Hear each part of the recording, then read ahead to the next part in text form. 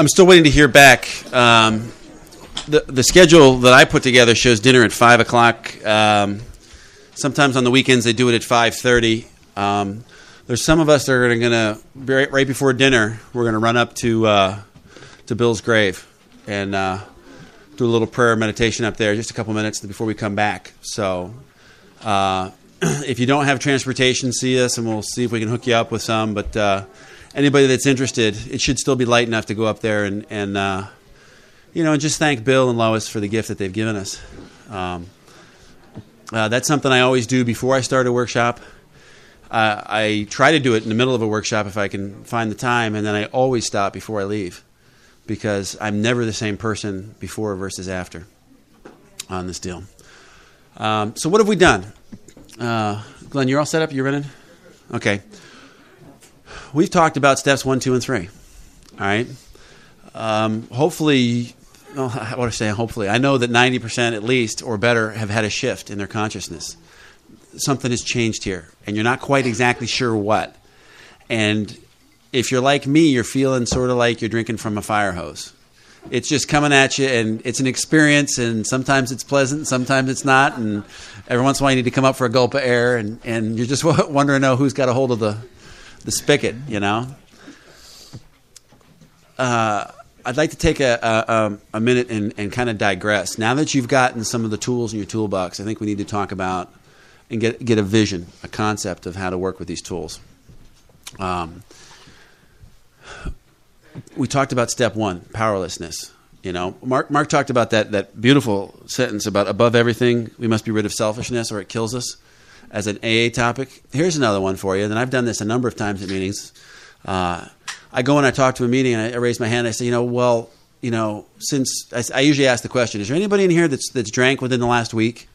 And if there's no hands that go up, I'll usually say, okay, well, since alcohol is no longer our problem, and AA is not about alcohol or our problems, it's about finding God, let's have a meeting about finding God.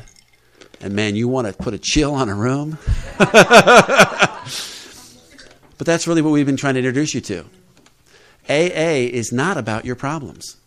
AA is not about alcohol. If you've gotten away from the physical craving and the mental obsession, AA is about the spiritual malady.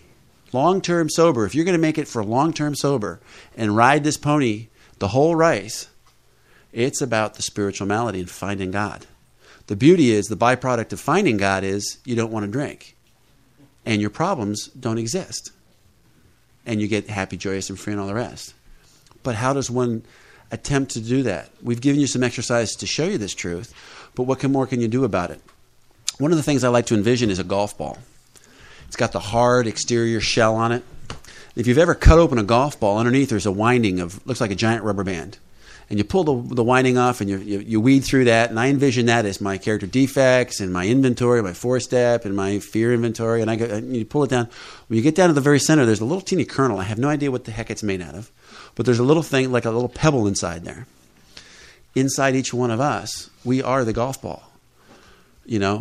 You know how the golf ball's got all those divots? That's our drinking. That's all the abuse we take. Those 9 irons whacking on us until we finally make it to the cup, right? And we finally get into the cup, and then somebody plucks us out. God starts to clean off the dirt and the mess, and then we got this hard, crusty exterior, and you got to get down to the kernel. So we start peeling, and you peel off the hard crust, and you start on the unwinding process, and that's working the steps, and you get down to what? What's the true core? The true core is love that's inside of us, and we talk a lot in here about a spiritual mirror.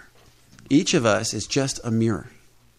If you can get that analogy in your head, for me, it works wonderfully well. My character defects are just fingerprints and grease smudges on my mirror. And am I ineffective if I got some smudges? No. If you get to the right spot and get the right angle, I can still reflect light out. But you get too many smudges on there, and the vision gets kind of distorted, and you start to lose that. But the mirror is one of those mirrors, like you see, those security mirrors. It's a one-way mirror. Other people see what's going on the outside, but from you on the inside, you're looking out through and you get this vision of what you see and what you think people see in the mirror, and what they're actually seeing may not be what's actually there. They may not be able to see the true self. But when you clean off all the smudges and the dirt off, then it becomes transparent. If I reflect love out to you, it gets reflected right back to me, which reflects back off to you, which reflects back to me. And it's an upward spiral, the same way that you can have a downward spiral. I get mad at you, you say something that hurts my feelings, I say something back, hurts your feelings, and you can have the down. Just ask anybody that's married and they know about the downward spiral. All right? There's also an upward spiral. All right? Very important concept. What we've started you on here is an upward spiral. But there's exercises that we have left incomplete. To continue that spiral, you're going to have to finish these exercises. That's where you're going to truly demonstrate your willingness, is if you go home tonight or tomorrow or next week and you finish these exercises and you ride this pony and you see where this actually takes you to. You know, there's a lot more to this. I spoke earlier about a child. You know, you look into the cradle and what does the child first thing they do? They smile back at you with unconditional love. That's the real goal, is unconditional love. And what are the characteristics that little kids have? Our whole goal in life to get closer to God. I mean, that's like as pure as you're going to get. A child that's a newborn hasn't been defiled yet by the experiences of life. Their ego hasn't built. They don't have that. What do they have? They have unconditional love. They got the sparkly eyes. Every single one of them has the sparkly eyes. And that's what we're looking to get back to, is to that child that's within us. All right? Every single one of them has this tremendous love, and everything is new. There's an excitement, no matter what the scenario is. Oh, the diaper's wet, you know. As long as you don't leave them in that wet and it starts to hurt them, they're just as they'll play in it. That doesn't matter to them, you know. Oh, stick your hand. We can draw on the walls with it, you know. It's, you know, and what do? We walk in and go, ah, what are you doing? Because we're judging that act. To them, it's a new experience. It's a new experience. Now, who's to say whether it's good or bad? You know, the closer, and I'm saying not go back to becoming an infant. Don't become immature. What I'm saying is become more childlike is our goal. To get back to where every day, whether today's a beautiful sunny day, and I'm sure there's some people sitting in here, man, I'd love to be on the ski slope. So they're unhappy. And tomorrow it's going to be a rainy day, and they're going to be sitting here going, man, I wish it wasn't raining. You know, either way, sunny day, rainy day, they're still miserable. And what are they missing? They're missing the current moment. What else do little children have? Smiles. It is a pure, direct link to the human heart that cannot be missed. If I smile with a true, honest love, unconditional love smile, I don't care what mood you're in, it cuts through you like a knife. Now, you may be able to close that hole off really, really quick and get the armor back up pretty darn fast, but I've touched you. I've gotten inside your wall. Where did I learn that? Little kids. What else do they have? Laughter and happiness. What does our big book say? Happy, joyous, free. We absolutely insist on enjoying life. How many people in here felt that way when they walked into this workshop? You know? Oh, the traffic, I'm late. What's this going to happen? I mean, there's been at least a dozen people that have shared, man, I came up here to relax and be slothful, and I didn't know I was going to do work. You know? Man, there's been a shift in those people. Woo! The magic is happening if you can be in the moment and enjoy the magic, right? So the goal is to get back to the little kid. The tools we've given you, the second step proposition exercise, and here's where I'm boomeranging. I'm coming back to the second step proposition exercise. That tool will become extremely important in your life if you can use the tool. The first thing you have to do is be conscious enough to realize there's something wrong in you. It's great to write all this information down and have the card, but if you don't use the card and it collects dust, it's no good to you. You might as well not have even written it. As a matter of fact, it's probably a detriment to write the card and not use it, because now you've woken up the beast, you know what the real problem is, but you're still not willing to face it. You're not willing to deal with it. And that will boomerang on you and kill you. So watching is extremely important. Paying attention to the moment, what's really going on. How many people can hear that motor that's running? Did you notice it when it kicked on? Those are the people that are conscious, awake, and aware. Awake to the floor creaking. Awaken to the person coughing. Awaken to the person whose nose is whistling. You know? Now they're self-conscious. If you can be in the moment, I'm taking off my AA hat, by the way. This is my own personal concept, and a lot of people tend to identify with it, but it's something it's proven to be so true for me. Human being is made up of four things, all right? There's your physical body. your physical presence, the shell. It's going to stay here when you die. It's what rots. It's your physical being, all right? Second thing we all know we've all got is a mind, all right? There's part number 2. Have you ever watched yourself think? You know, or you're doing a math problem one week, and because I've had this happen when I was a kid. I do the math problem one week, and I had it, man. I knew that. Dang, I got that. Teacher would give you the exact same math problem the next week. You're looking at it, and you're going, duh! And you're watching yourself think, what an idiot. Why can't you? You did this last week, and that little voice is going off in your head, which tells me that there has to be 2 things up there. There's not just my mind, but there's that part of me that can watch my mind. That's the ego. It's very judgmental. That's the voice that goes off in our head. That's the one that talks to us constantly. All right? The ego's job is to get me out of the moment, to get me away from the whistling noise, to get me away from that motor that's running, to the heavy breathing in the room, to the peace and the serenity. And it uses 2 tools, past and future. It'll drag me into the past, or it'll drag me into the future. What's going to happen in 30 seconds, or it'll take me back 30 seconds in the past. And the problem is it hopscotches back and forth, back and forth, back and forth to keep me out of the present moment. All right? Where is the only place that God can be found, that you can be consciously connected to God, is in the present moment. All right? And the moment this present moment is over, then you're in the next present moment, and then the next present moment. And if something happens in this present moment, and you focus on it, and you've now gone to the next present moment, but you're still back 1 moment ago, you're not in the present moment again, which means you can't be connected to God. Does that make sense? For a lot of people, they're looking at me like I got an eyeball in the middle of my forehead. All right? By the ego focusing on that ex-husband or ex-wife, it's in the past. By the ego focusing on that next true love, it's in the future. If you can be conscious, awake, and aware to that fact that your ego, because your ego's whole job is to try to maintain control of the mind. So it's going to keep the mind thinking. It's going to watch it, and if it's not going the direction it wants, it's going to throw something out. Here's a piece of past. Go grab a hold of that mind and see if you can. And there comes the hamster on the wheel, thinking about the past. And what that dirty SOB did to me, and the divorce, and how they took the kids and they took the money. I had a conversation with somebody on the break, and he's like, yeah, and my wife, she raped me. She took all my money. And I said, whose money? And he goes, well, mine and God's. And I said, whose money? He said, well, it's God's, but I had a good plan for it. He was living in the past. In that moment, he was in the past. Or you can go with the same thing in the future, that job, or when we get out of here, or when I go to make this amend, or whatever. Past, present, past, present, past, present. Past, future. Key is to be in the present moment, because that's the only place that God can be. Now, what is the voice look like that the ego talks to you? That's column 3 of inventory. All right? That's what's really important to figure out and to be able to recognize. Because if you can recognize the voices as they go off in your head, you can say, whoop, it's time out. I know you. I've seen that voice. I recognize you. That's whoever the voice happens to be. If I'm hearing that voice, my ego must be afraid of something. What is the fear? And that's when you can slam on the brakes and go to the card. The card is a great tool, but if you can't watch and know when to go to the card, it's no good to you. Does that make sense?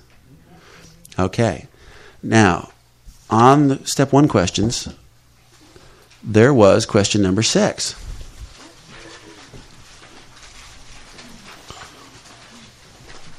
Does anybody in here have something written down for question number 6 that's willing to get up and for us to take a look at what they wrote? Matt, you want to give that a shot? Sure. I got a mic here. You don't actually have to get up. You can stay right there and just grab this sucker. Yeah, I was going to say move away from that. Move away from that microphone. This is where I knew I was going to be a prop during the weekend. Yeah.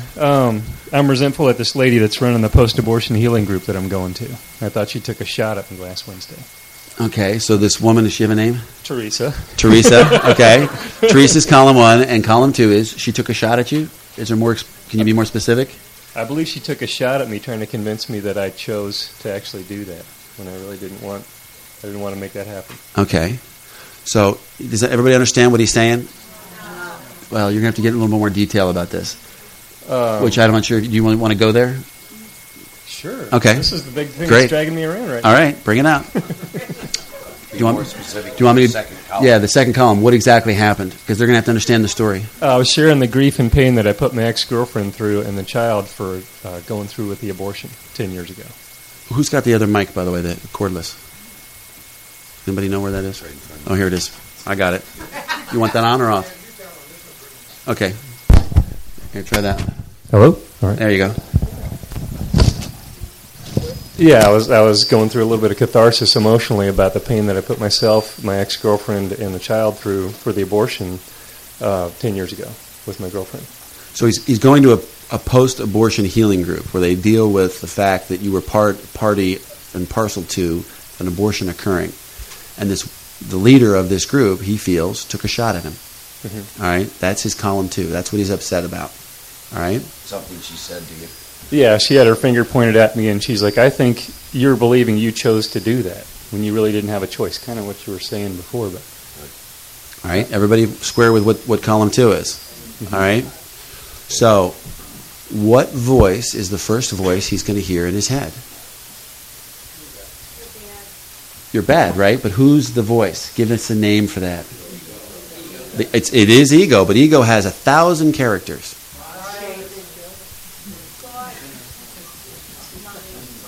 I'm the judge. Ah, there we go. We got a judge. He's hearing somebody is judging me. Well, wait a minute. The ego's saying, I'm the judge. I get to decide whether I had a part in this and whether I made the right decision or not. You guys see that? Very important voice to be able to understand and differentiate. He's hearing the judge. A lot of you were throwing out other answers, but you were taking it to the nth degree. You'd already followed through the process. You need to be able to pick up. If he can hear the judge go off, man, he can slam on the brakes and go right to the card. Who else is in there? Check this out. This is a great one to show the other side of the ego. This lady says to him that you weren't involved in the choice around this abortion 10 years ago, right? And what his ego's done is wrapped around that, and I think the reason he reacted that, there's a part of him that absolutely wants to believe he was associated with making a conscious choice around that event. And he's pissed off that she thinks he didn't have a choice. She's taking away his power. Right? She's in Al-Anon. She's really great. Yeah. But he's pissed off at her, right? Pride. No one should see that I'm not involved in making choices in my life. Right? Ambition. What'd you want? I wanted her love and compassion and tenderness at that moment. Yeah. I didn't want her to tell me I was in denial because I don't have that. Now, what voice is that? It's a combination of the victim, but it's really a child. He wants her love and compassion. She's like a loving mother, and he wants her acceptance. Can you see that? Right? If he can recognize that voice, he's already transitioned. The judge has already made a decision that this woman is off base, but it's also threatening the fact that this feeling he's got towards her. You know, that's where the real rub is in this deal. Is he's got her up on a pedestal. Mm-hmm. He's looking at her and he's like, wow, look at this. And he wants her acceptance like a little child wants from a mother. And all of a sudden she's going like this. You notice he said, she pointed her finger at me. Yeah. That's the image I got in my mind, whether she was doing that or not. You little bad boy. And don't you know, you dummy, you didn't have a choice in this. And she's scolding him emotionally. There's another character in there. So now we got a judge, we got a victim, and we got a little child. Then security. What do you need to be okay at that moment in time? What did you need from her to be okay? I needed reassurance, validation. Right. Didn't get that. See, in the third column, it's where you're literally fighting for your life. That's right. In that state, the wrongdoing of others, fancy real, has the power to kill. You're fighting for your life. Which character was fighting for its life? The little kid, right? The little envious kid who's looking forward. His image is about to be shattered because here's his idol who's about ready to smack him. You know? She's fallen off her pedestal. Either she falls off her pedestal or she's right, and that goes directly, it flies in the face of the judge. Does that make sense? Right? Anytime we get a judge, we get a jury. There's a quick little decision in our mind, and we're the judge and the jury. There's also an executioner. Now the executioner says she's guilty. She doesn't know what she's talking about. And now all of a sudden he's got to go and make up an excuse in his mind to prove why he's right and she's wrong, but yet she's the idol. Can you see there's a huge conflict? And what does it do? It opens that little box I've been talking about behind the wall. And out comes this stuff. It starts to bubble. And what does he have to do? His ego's trying to control his mind. He's fighting for his emotional life. He doesn't know what's going on, so he tries to slam the lid back down on the box, but his fingers have little cracks between them. It starts to seep through. We call that submarining. You know? You ever see the submarine movies where the submarine gets too deep and the pressure, and all of a sudden you get a little water come, psh, sprays over here, and they go running over, and they put their hands over there, and then psh, comes over here, and you run out of hands. You know? That's submarining. We do that emotionally. And he's been submarining now for however long it's been since he got to here. He's been trying to keep, and he's been holding out his own. But what happens when there's more spray than you can cover up? Then it starts to manifest itself physically, and you start acting out. You start doing things, your character defects, what the ego's really got going on in your mind. You start saying things, hurtful things. So you may run into somebody that you really do care about, but you're mad about what's going on over here, and so you excoriate this person over here. You chop them to ribbons with sarcasm, all because you're hurt over here and you can't able to control those fear and the anger and those emotions over there. It's gotten out of hand. Can you see how that can occur? Where is the real key to this whole deal? Being able to watch and recognize the characters as they occur. That is crucial. There's a key piece in this that it's into this self-loathing. You can see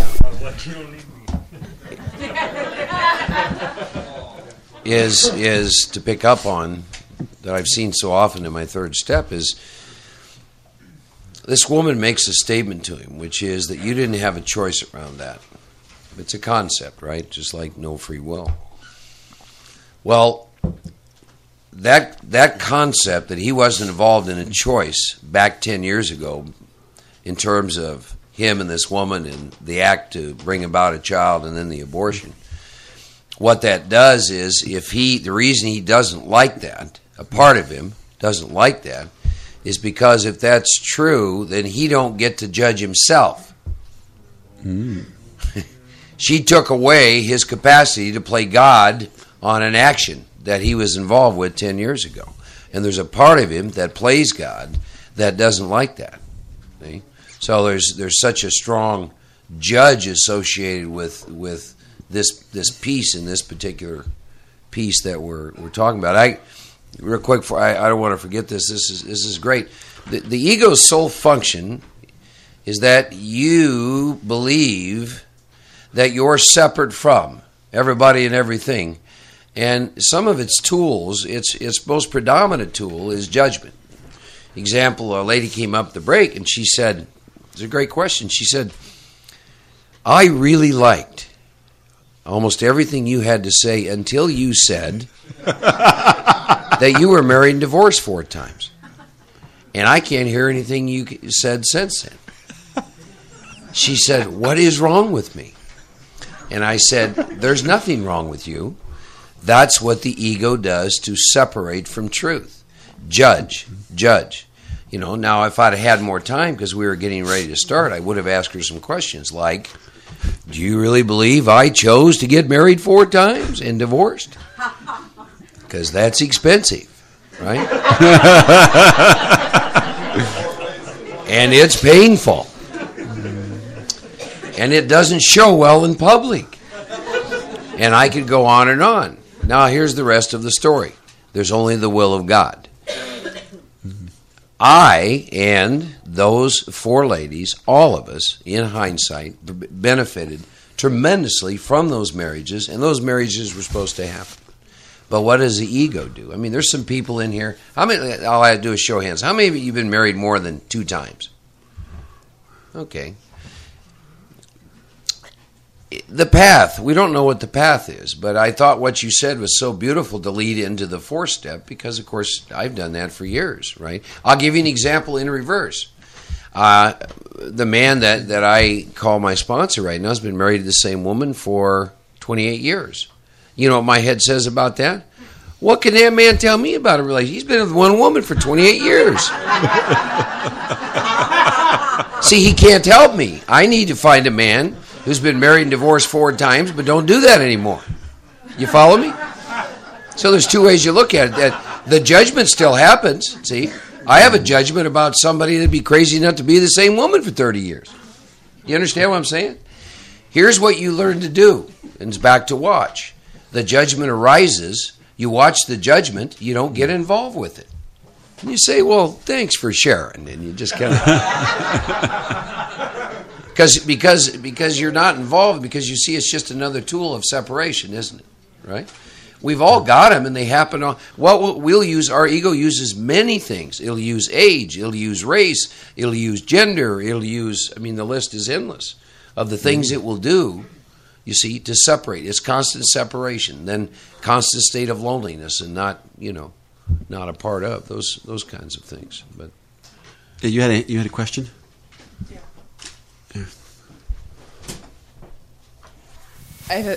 To me, this is a major question. I've tried to do 4-step, and as you know, I'm going to try to do it now.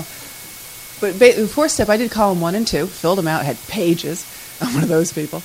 And then I'd be sitting at home, alone, trying to do column 3 and 4, and went nuts, and basically stopped. And I had a great sponsor, a big book thumping, and I'd go see her once a week and everything like that, and we're, hounding out, and I quit. How do you sit at home alone in the middle of your disease, and do column 3 and 4? I can't come up with the conclusions. You're coming up and fill them out. For me personally, I don't allow that to happen.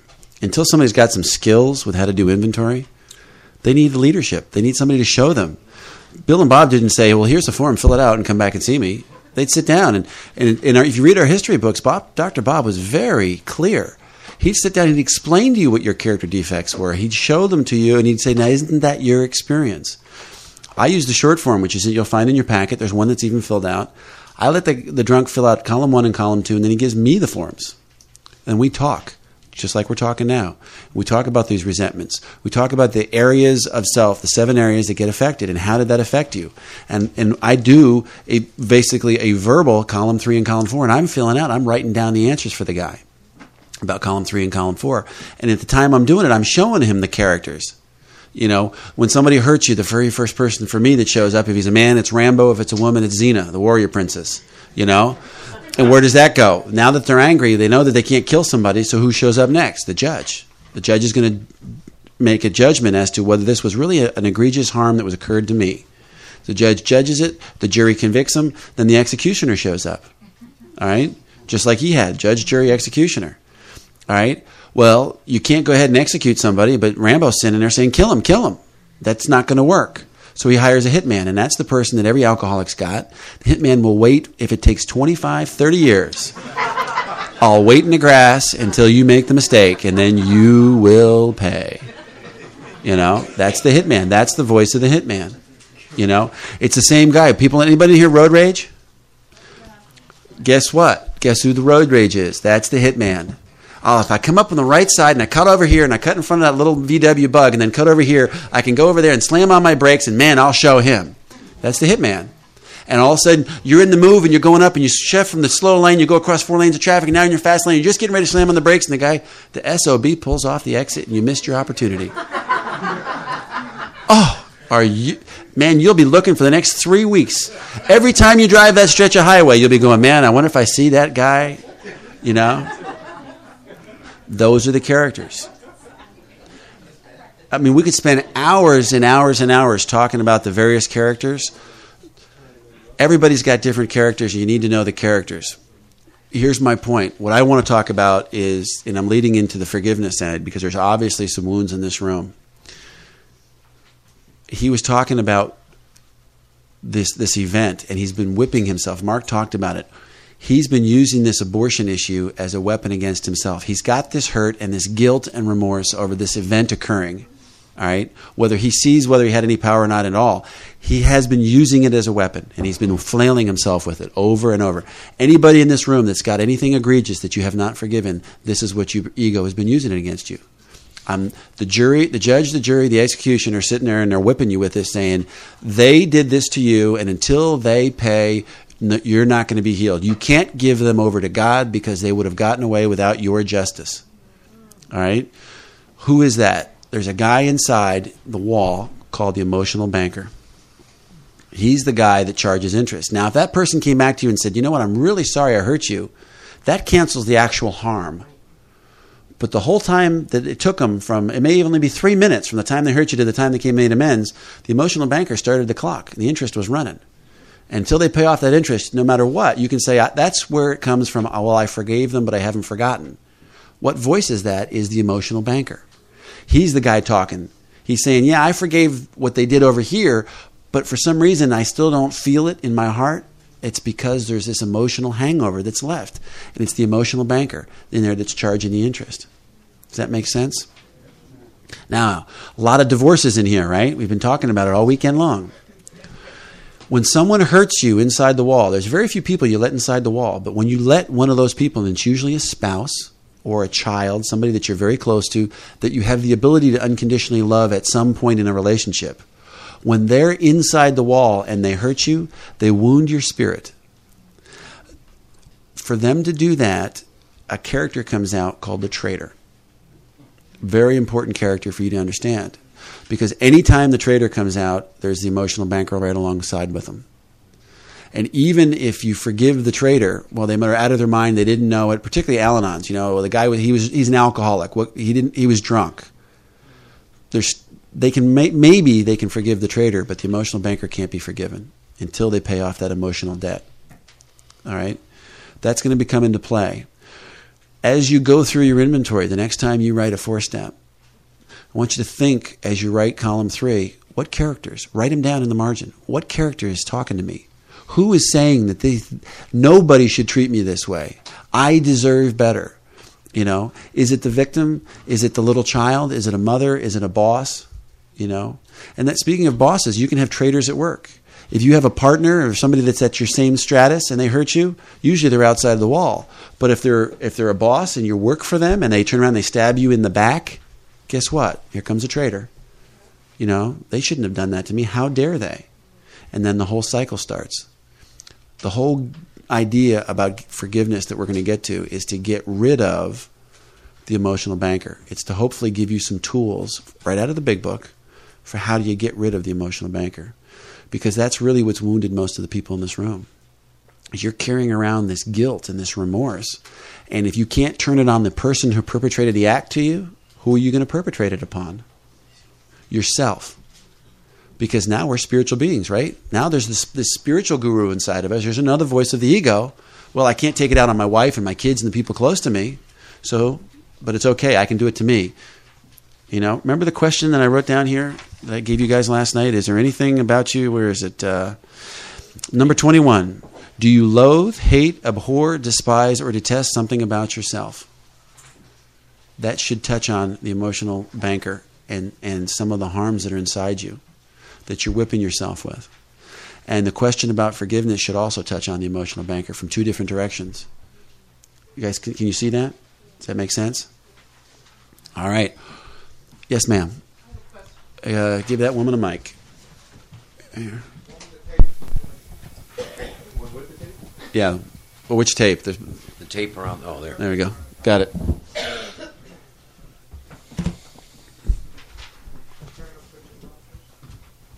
Hi, my name's Ann. I'm an alcoholic. Hi, Ann. I don't completely understand, or even maybe I don't all understand, why you're focusing on all these different characters. I feel like I missed a chapter, like you just launched into this and I'm in the dark. Here's the Reader's Digest version. We all know what the problem is. It's whatever in column 2. They harmed me, right? The whole point is to look at our side of the street. We do that by looking at the areas that were harmed, which is column 3, the 7 areas of self that can be affected. That should lead us to our behavior in column 4. Where was I selfish, dishonest, self-seeking, or frightened? All right? What I did with this second step proposition exercise is we circumnavigated that process because we didn't have time in this weekend to go through the whole, how do you do that in the form of resentments and then fears and then harms done to others. Oh, there's a shortcut that you can get to. The real goal of all of this work is to get to the fear. Because if you can get to the fear and get rid of the fears are what trigger our character defects, right? So if you can get to the fear, then you can give the fear to God and get to what God wants you to be. All right? So the second step proposition exercise was just a way to show you how you can come up with a list of fears in various areas of your life that you've been unwilling to give to God. Now that you've got the card, it's a tool in your toolbox, but how do you know to go pull it out and use it?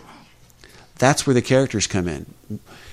by doing repeated inventories and writing inventory and doing in your process of your fifth step, you shouldn't just be looking for the harms you've done to others so that you can go clean it up on the amends. You should be listening for what voices were talking to me. Why was I able to carry this harm for 5, 10, 15 years with me? Who were the voices that were justifying this, what I know to be inappropriate behavior? Now, what I'm talking about is advanced AA here. I'm not talking about somebody that's new in recovery. That's why we ask those questions. I'm operating under the assumption that you've been through the steps before with a sponsor, that this isn't your first set of inventory. I would never take a new guy into this area because his ego will kill him. It's an emotional minefield. But if you've got a couple years of sobriety under your belt and your program is starting to get a little bit stale and you're going, right, another inventory, what's the point? What I'm trying to show you, there's a mother load here, you know? And it doesn't mean some people are dependent on inventory. Some people, they can't get through their life without writing a formal inventory once a month or once a week. They're what I call them inventory junkies. They got to sit down and analyze and analyze and analyze and analyze. With the second step proposition exercise, you can shortcut the whole system. You've got the fears. If you can be conscious and awake and watch for the characters, and any time by definition that you see a character, you must be in a position of fear. Self is threatened. Slam on the brakes and go to the card. Does that make sense?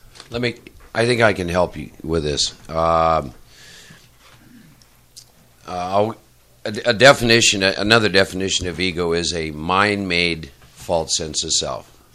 And I'll use the example of the lady who described the divorce. The sense of who I am gets dictated by external events, i.e., in that divorce, first of all, she thinks she's a wife. She thinks she's a mother, right? The husband comes home, and she really thinks there's such a thing as a wife. The husband comes home and says, I want a divorce. What does a wife need to be, to exist? Needs a husband. When the husband says, I want a divorce, how do you think the wife responds to that? She's fighting for her life. She's fighting for her existence. In one simple statement of, I want a divorce, and not only do I want a divorce, I want custody of the kids, I would wager to say that most of your identity was tied up into those two states of being. Am I right? No, I had a job too. Okay. Okay. She had a job, so you got a career woman. In other words, it defines her. I'm a wife, right? This is why I lovingly said today, my wife, right? See, it's a way of defining who we are, but it's always coming externally. So that's in the big book. It talks about in that state, what state, i.e., he uses the word characters. When the husband says, "I want a divorce and custody of the kids," he just said that the wife doesn't exist. He just said the mother doesn't exist. I want to give you an example of how powerful this is, because there's no reality to any of that. We're in the world to play the role that God assigns. It's one thing to play a role that God assigns. It's got a name to it, the wife, but there's another to be attached to it. I picked up an article in Houston, Texas, and there was a woman, socialite type, and the article said what she had done is taken a gun and murdered her 2 children and then killed herself. And the article went on to say, and here's why. Her husband, who was a well-known surgeon in the Houston area, had decided to divorce her as with another woman. And it went on and it used these great words, that she was a loving mother and a devoted wife. Oh, and he was going to get the house and he was going to get custody.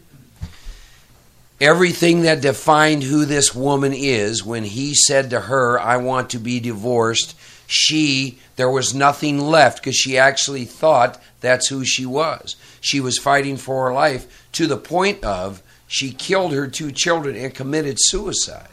This is the kind of stuff that you look at in inventory. This is the tragedy of the ego. This is why you can't say things like, "God bless you, go in peace," because you think something has now defined you. I'll give you an example. I'll use myself. To use the ego state, if you will. I'm an alcoholic. That's one, right? I'm a spiritual mystic to be. That's 2, right? I very much am Rambo. That's 3. Soldier of fortune, stuff like that. I'm CEO of a company. That's 4. I'm a jock. I lift weights. I run. I am my body, right? That's 5. I'm a writer. That's 6. That's enough for now, right? I'm single. That's 7, okay? The more I am attached to self-will, those are my 7 areas. How do you think I'm going to respond if something hurts, threatens, or interferes with any one of those 7 areas because I think they define me? Then imagine this. Imagine this in one day, right? Because, the job's gone. Say you're in a relationship. Say you had that going on. In one day, here's what happens. Okay, this recently just happened to a woman I know in AA. You lose the job. The relationship ends. They take the house away. They take the car away. You lose custody of the child. I mean, imagine that, because a lot of times that's happened to different people. And this woman called me, because that's basically what happened to her. It literally happened in about 2 days. And she called me and said, I don't know who I am. And I said, fantastic. Fantastic. What a deal. So I hope that could explain a little bit more. So when I write inventory, like for example, under the question in there, who do you resent? I put column 1, it's an employee that recently terminated. Her name would be in column 1. Column 2, why? Didn't perform to her job specifications. Which character is affected by that? The CEO. See? Because the CEO, what does the CEO of a company need to be to exist? Needs the company to be profitable, and blah, blah, blah, blah, blah, blah, blah. So if you're an employee and I'm trapped in being the CEO and you're doing something that's not contributing to that, I see that as me fighting for my life, and you are going to experience me, and not in a kind, loving way. Therein lies the tragedy of the ego. That is a horrible way to live life, because your whole day from the time you get up till the time you get home, your whole life is totally dictated by external events. So the purpose of inventory, when I write inventory now, I say to myself, which character is mad? Which stage character has been hurt, threatened, or interfered with? And as soon as I identify the stage character, it is so easy to write my 3rd and 4th column. They just flow right off the pen. And let's throw a little twist on that. Let's say the person that he has to fire is a friend of his, because they met in the program, he got her the job, and now she's working for him. Now here's another twist. The CEO is fighting for his life, and the friend is also fighting for his life. Especially if she's in the program, because now you got this colluded relationship here. The relationship is clouded because you got this program connection. You've got these this fractured loyalties, and who's going to win? If he's going into that asleep, I guarantee the right thing is not going to occur. But if he can realize as soon as those emotions start to rise in him, and he can say, wow, the CEO's talking to me, the friend is talking to me, the program person's talking to me, I must be afraid, slam on the brakes and go to the card, that he can get free of that and be connected to God, and whatever is supposed to happen will happen with love, kindness, and compassion. Here's a quote from a book that says, be in the world but not of the world. I know what that means today. Right? I'm in the world to play the role that God has assigned, but I'm not attached to the role. You could take that all away from me. I don't care. It's not who I am. None of it is who I am. I am followed by nothing. That's who I am. I am, and anything I tag on to that is who I'm not. That's what my inventory has shown me. See? So that's where you start to have peace and some ease. And what was the other one? Wear the world like a loose garment. How do you do that? You cannot do it attached to those ego states, i.e. inventory. In that state, the wrongdoing of others, fancied or real, has the power to kill me. See? I experience it as though I'm fighting for my life. You've heard several people around relationships and drinking and anger and rage. Why? Because they experienced it at that moment in time as though they're fighting for their life. Because it's defined who they think they are. It's a tragedy. It's sad because it's not who we are. See? That's right.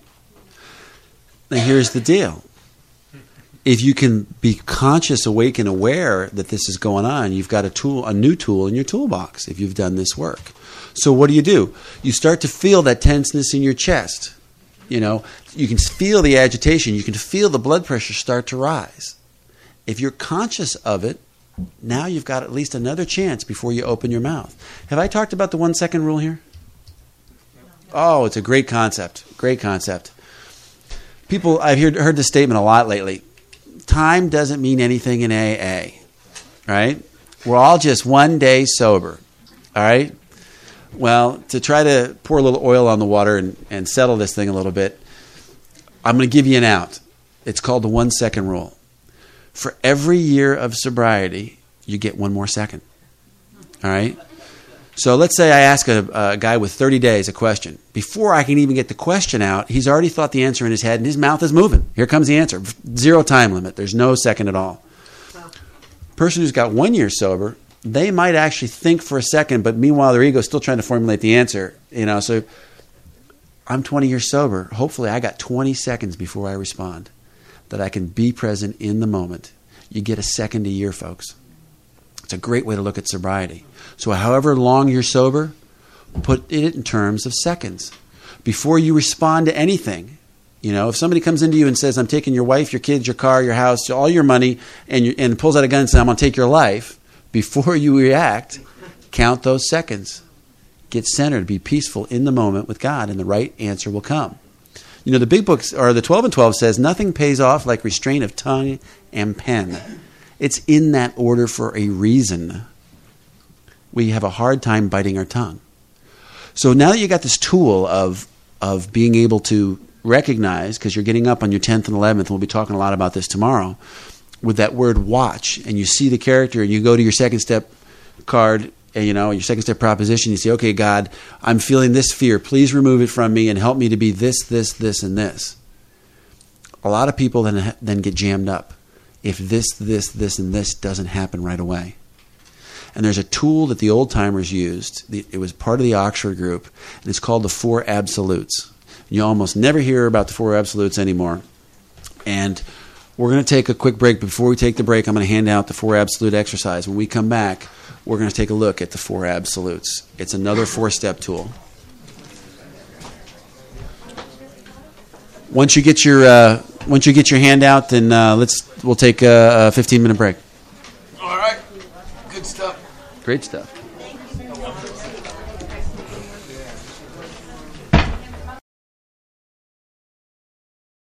Have been talking about the characters and want to know where they get the characters and the whole 9 yards.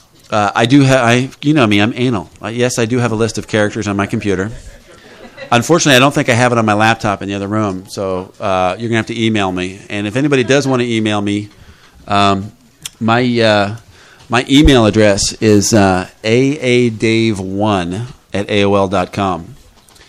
I'll say that again. It's aadave1. That's the numeric one, numeric character one, at aol.com. I always feel sorry for AA Dave because he gets a lot of bizarre emails. But no, I don't know him. I wish I did. I'd like to have a conversation with the boy, cause see what he gets. Anyway, that's the deal. Before the break, we were talking about characters, and we were talking about what goes on inside the mind and the ego. And a couple of quick things that people came up that had questions. Somebody said I started out by talking about 4 things. She said there's the body, and then there's the mind, and then there's the ego. But where's the last one? And I said, well, you were so concerned about the body and the mind and the ego, you missed the last one, which was the present moment. The present moment is the only place that the spirit can be. I know it went by fast, but that's number 4. If you're in the present moment, that's the only place you can be consciously contacted to God, is in the present moment. That's where your spirit lives. It's kind of an interesting concept because, you know, for your ego to survive, it needs past and future. It doesn't survive in the present because it can't be in the control in the present because that's where spirit is. And spirit doesn't need time. It could care less. If you believe like I believe, your spirit's going to go on forever. So it's timeless. It doesn't care about time. Time means nothing to the spirit. That's why the question needs to be asked, where's the only place that time doesn't exist? In the present moment. Because it's timeless. Because as soon as you get to this present moment, It's just now we're in the next, now we're in the next, like that. All right. Another woman came up to me and she said, last night when you were talking, you said that, maybe some of this would touch something and we'd have this experience. And she goes, I woke up horizontal across my bed this morning and I tossed and turned all night long.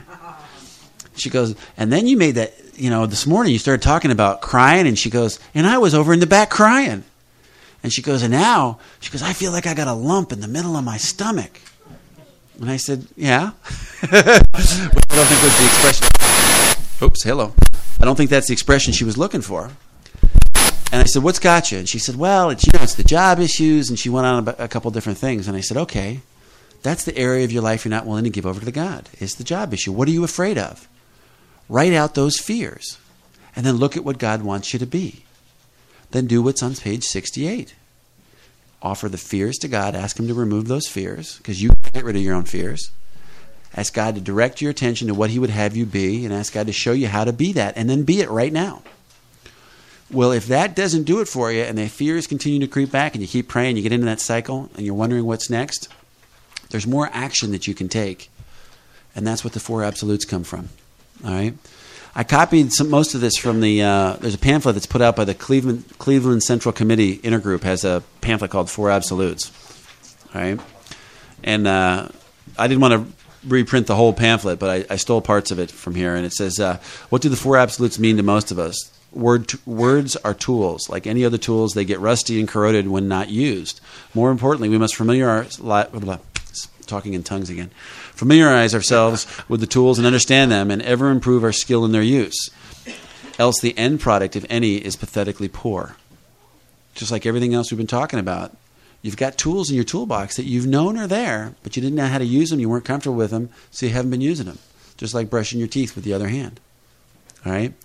The next quote comes, I put in parentheses. Anytime you see parentheses in anything I write, the parenthesis means that it's me speaking, not something that I'm quoting from. I said it's written about the absolutes, but this is true of the principles of AA, the steps, the traditions, the concepts, the absolutes, the 9th step, and the family afterward principles. Any tools you don't use will get rusty. So why not use them? As Bill sees it, from page 106, for myself, I try to seek out the truest definition of humility that I can. Perfect humility would be full willingness in all times and places to find and do the will of God. Sounds like we've been talking about all weekend. When I meditate upon such a vision, I only need to dwell on the vision itself, letting it grow and evermore fill my heart. This done, I can compare it with the last taken personal inventory. When I get a sane and healthy idea of where I stand on the highway to humility, I see that my journey towards God has scarce begun, and I thus get down to my right size and stature. My self-concern and importance become amusing. So, if you're having a hard time and you're all verklempt about this deal, and the hamster's getting back on the wheel, and you've tried the fear tool, and you've given the fears to God, and you're saying, God, help me to be courageous. Bill Wilson just said, get a vision of what that looks like in your mind. What does it look like? The tool that I turn to is the 4 absolutes. Absolute honesty, unselfishness, love, and purity. If I can go out and take direction, what does the big book say? It says, when all else fails, go out and work with another alcoholic. Well, what are you doing? You're being honest to him. You're sharing the true nature of your disease. Right? You're being loving, because the guy's probably got puke all over him and he smells, and you probably really don't want to do that, but you need to, but you don't really feel like it. All right? You're being honest, you're being loving, you're being pure to the true nature of integrity, of what you know. You're rising to the occasion, even if it's inconvenient. Right? You're living the absolutes. That's why it always works. The 4 absolutes, in my experience, work under any condition, but most people don't know what the 4 absolutes are. Right? Absolute honesty. Here's a definition I took out of the dictionary. Candid, direct, forthright, open, and sincere. It's there in the parentheses. And then I stole some of the quotes from the pamphlet from the 4 absolutes. Our sobriety is a gift, but honesty is a grace that we must earn and constantly fight to protect and enlarge. Over and over, we must ask ourselves, is it true or is it false? For honesty is the eternal search for truth. It is by far the most difficult of the 4 absolutes for anyone, but especially for us in this fellowship. The problem drinker develops genuine artistry in deceit. That sound like anybody in here? I used to think I had a problem with honesty. I have absolutely no problem with honesty. I have a problem with dishonesty. I tell lies. I'm dishonest. But my ego had convinced me that I had a problem with honesty. Honesty is easy. You get instant results. It's the fact that I don't want the results, so I'm not going to be honest. Control. All right? Any intended violation of honesty stabs the health of not only the doer, but the whole fellowship. Ooh. How's that for a powerful statement? Like sobriety, it's power of example that does the job. It's much simpler to appear honest than to be honest. Truth is life and falsity is spiritual death. It's an everlasting, unrelenting instinct for truth that counts. Honesty is not a policy. It has to be a constant state of mind. We must strive to be in reality what we appear to be. The real future in honesty lies in the persistent, dedicated striving for it. And once again, as Bill sees it from page 173. Sometimes we need to place love ahead of indiscriminate, factual honesty. We cannot, under the guise of perfect honesty, cruelly and unnecessarily hurt others. Always one must ask, what is the best and most loving thing I can do?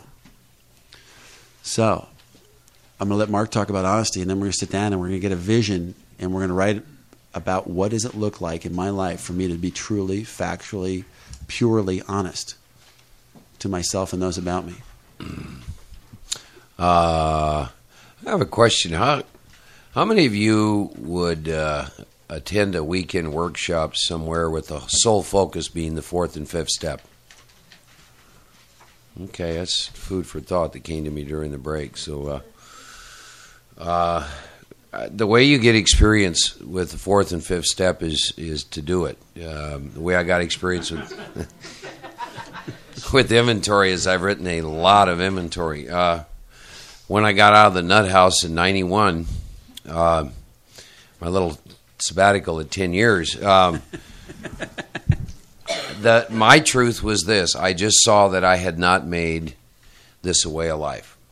The big book was very clear to me. For example, in the 10th step, they're very strict spiritual disciplines I'm to do every day. And they are laid out. I'm supposed to pray and meditate every morning, my book says, right? I didn't do that. I prayed. I didn't meditate my first 10 years. There's all kinds of 10-step practices that I wasn't doing, and all kinds of 11-step practices that I wasn't doing. And so at any rate, having finally at 10 years sober made that third-step decision and really having a sense of what that was about, the willingness brought about by almost committing suicide at 10 years sober. Over the next 2 years, I worked and reworked the first 9 steps 4 times, and I discovered reams of unwritten inventory. And I discovered a lot of unfinished amends that I had never seen before as a result of not writing enough inventory. And then I also began to, it was suggested to me, our big book, when it comes to a 5th step, it says do it with person or persons, plural. So it was suggested to me by a man long time sober that I consider doing what he called a multiple 5th step, which is you take some inventory and you read it to 5 different people. And I began to do all that, and my life began to change in ways I could not believe. And because here's why. It's in the 4th and 5th step that you get totally detached from ego, that mind-made false sense of self. And you really begin to experience who you really are, who you were before you came into this body and who you will be afterwards. The 6th sense, call it spirit, call it being, whatever you call it. And it's only from having conscious awareness of that part of you that you can begin to go through life with some sense of peace regardless of your life situation. We talked about that. You know what breaks, what drunks, what we always seem to be talking about is our life situation. I know what it's like to be consumed with your life situation and be missing out on your life. You understand what I just said? It's no fun. It's just really not any fun.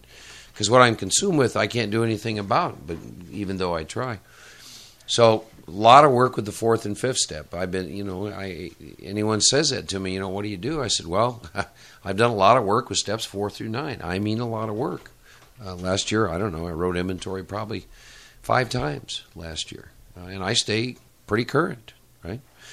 Well, we're into this year. I've already done 1 inventory this year, and I just recently started a workshop, and I'll be doing another one. Why do I do that? Because I like the effect produced by it. So the key is to do it, though. You got to do the writing. One other thing, and I'll talk a little about honesty. In working with some people in the East Coast, when they do column 1, they'd call me and say, okay, I'm done. I've got 1,200 names.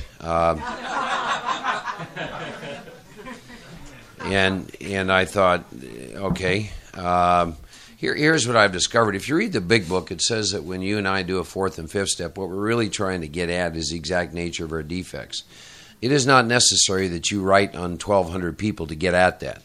The ego only operates in a certain fashion. Example, a guy I'm working with now was in and out of AA, and I think he came to me, he had maybe 120 names in Dallas. I had him take 20 names. Now, we're going to keep the 120 because we're probably going to look at him for amends. I only had him take 20 names, and I showed him how to write a 4-column inventory with 20 names. First of all, I'm not going to feed his ego that much by having him write a 4-column inventory in 120 names because, again, the ego only operates in a certain fashion. The whole function of the 4-step is to find out the exact nature of the defects. I don't need to write on 120 names to find that out. 20 is probably 10 too many. We developed the fear inventory out of his 3rd and 4th column, and then I had him write a sex inventory. I had him take 5 or 6 relationships, most current, work back, answer 9 questions. We did that. Something that in the past would have taken me probably months with him, he finished in about 2 weeks. Did a 5th step. He's into amends now. So there's been a real shift in me over the years, but particularly, and I suppose it's because you all live in such close proximity to each other. There's a lot of you around. I don't know why these lists are so big, but I met one guy out here who was 3.5 years writing an inventory. And I nowhere in this book, nowhere was it ever intended that that's happened. Something's gotten missed in there. So those of you that, I'm just throwing that out there because I don't go there anymore. I'm not going to have you write 120 names. Now, that's my concept. It's what I work with. Maybe other people here would like to write on the whole 120, but I'm just not going to indulge my self-will to that extent anymore because it's not necessary. So those are some of my ideas. Now, honesty, some of us in here know a guy named Big Frank, and kind, gentle, loving man. Yeah. Quiet, too. Yeah. But, the definition of honesty, say what you do what you say. And somewhere around, I guess, 14 years sobriety, I really started working with that. And for 2 years, it took me 2 years to get even close to this definition of honesty. Here's what I mean. I'll simplify in some respects. I say to you, I'm going to call it 8. I call it 8:15. I didn't call you at 8:15 because I was late calling. I called you because I'm a liar. I said I'd call you at 8. Say what I do what I say. Bills, electric company. They make an agreement. We're going to give you electricity. We're going to float you for 30 days. Bless you. We'd like our money on the 5th. I'd send it, and they get it on the 6th. I wasn't late. I wasn't careless. I'm dishonest. And I begin to look at my life, and it was absolutely incredible. I'll meet you here.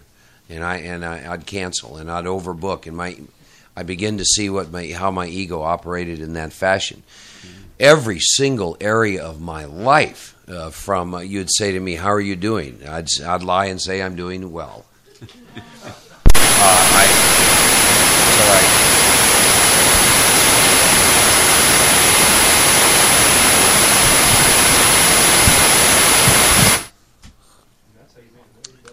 There it is.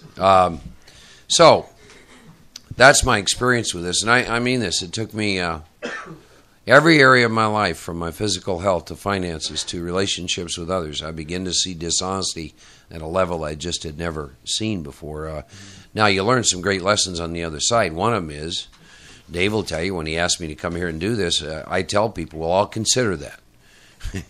Prior to working on this issue of honesty, oh, sure, I'll be there. And all of a sudden you wake up and your calendar's full and you're resentful and trying to do too much. But and now there's a strange connection between working with this concept of honesty and how you feel about yourself and how you experience life. One of the things the man that I work for that he enjoys about me, we were talking about something the other day, and I totally missed this one inspection we were supposed to have that's fairly important, and and just means our license, ability to do business, no big deal. But We were talking, and I looked him dead in the eye, and I said, man, I spaced it. I absolutely spaced it, and he started laughing. He said, what are you laughing at? And he said, it's so refreshing that your ego didn't give me 92 reasons why they didn't come to do that inspection. You just simply said, I blew it. I didn't plan it. I didn't write it out. So, but there's such a connection between trying to live, not trying, but living your life in that fashion and having a lot of peace and freedom in your life. And you begin to work in a lot of ways, in relationships, in which I have close relationships with males and females. To be honest in those relationships in a loving and compassionate way about how I think or how I feel, or to be honest in this way. I have an agreement with people I call spiritual consent. Like Dave and I have spiritual consent. What that means is if he's around me or we talk and he hears me say something that indicates to him I may be asleep to something, I've given him consent to point that out to me, right? Well, I don't go walking up to people who haven't given me spiritual consent, those kinds of things. But so that's some of my experience with this issue of honesty, Internal Revenue Service. The list is broad, but it took me 2 years in all areas of my life to really look at this. And I saw the quality of my life improve dramatically as a result of it, because I'm not walking around trying to cover up something. One time I like I said, I say I don't know a lot, and I say, I was wrong, and the freedom in being able to do that is a wonderful thing. So that's really all I got. The same rules apply for this exercise. We're not going to have time to finish it, obviously. When I first wrote out my vision in my life for the Four Absolutes, I spent hours looking at it. For one, of delusion, you won't see it unless you really have. I prayed and meditated and asked God to show me first before I do any kind of step work, to open my heart and give me some vision to see the truth of what's here, and then remove the fear so that I can face the truth that I see. Sometimes I'll see it and I don't want that. And once the bullet's out of the barrel, you put the pen on the paper, man, look out. You can't take that back. I use the tornado exercise. When I'm trying to get a vision in my life, what does it look like to be honest? Start with your immediate family. You can do this exercise at work in all different areas. Where I found it to be the most effective is just do the people in your immediate family. If you're single, just do the people that are closest in your life. If you've got a boyfriend, a girlfriend, or if you've got some sponsees, that little clique that you kind of hang out with, your buds, do that group. But if you're married and you've got kids, start out with your spouse relationship. What does it look like to be honest with my spouse? Do I tell her about the extra $50 that I skim off the paycheck she doesn't know about? Or do I tell her about the extra check they cut in February because it's a 5-week month or whatever? There's those kind of dishonesties. I've run into all kinds of things with guys when I talk about this subject. Recently, I ran into a guy who he couldn't pay his bills, yet he was spending $1,200 a month on, $1,200 a month on hookers. But in his mind, he wasn't being dishonest, and he was still married, and there wasn't an issue. And he couldn't pay his bills. I know another guy who could pay his bills. He was making lots of money, and he was spending $1,000 a month on massages, but he didn't see anything wrong with that. That's the kind of denial and delusion that we can find ourselves in. Delusion at first because he didn't see it, and then once I show it to him, then comes the denial. I'm not looking at that. I don't want to. And you don't hear from them for a while. That's when the Al-Anon side takes over and they go off and they do their own thing. They spiral. So spiral yourselves. Take a look at it. We're only just barely going to scratch the very tip of the surface tonight on these. And we've got 4 of them to go. So this is definitely going to be homework for you, But let's give it a shot. Let's take a minute and a couple minutes and we'll start writing on honesty.